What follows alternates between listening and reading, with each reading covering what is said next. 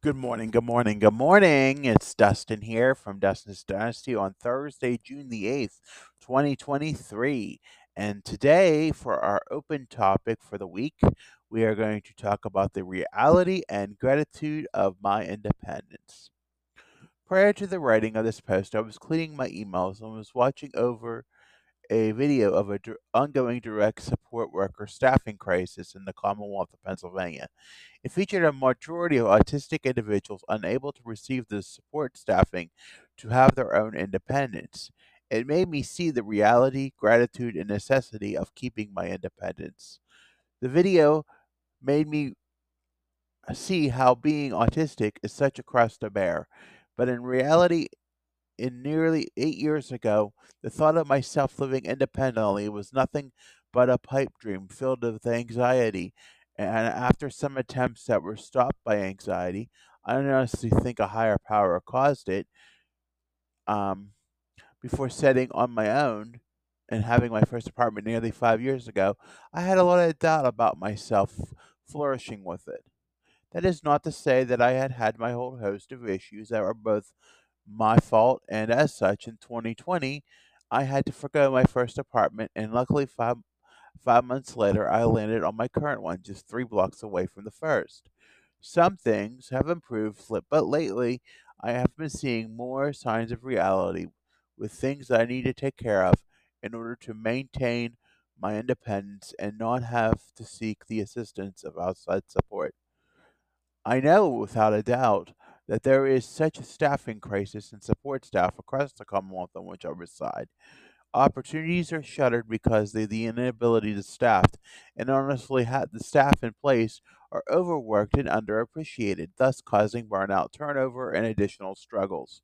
I know that I cannot overburden my parents with providing additional support, as I know they do so much already by transporting me to where I need to go that other services cannot provide. Having seen the video and having many other reality checks in the past several weeks has made me realize that I cannot take my independence for granted and that I do need to instead be grateful for the opportunity and do not do for foolish things to provide myself in jeopardy of losing my apartment and independence. It means that I have to be an adult and do what adults do because in reality I am one who should be treated as such, and because I have been bestowed the privilege.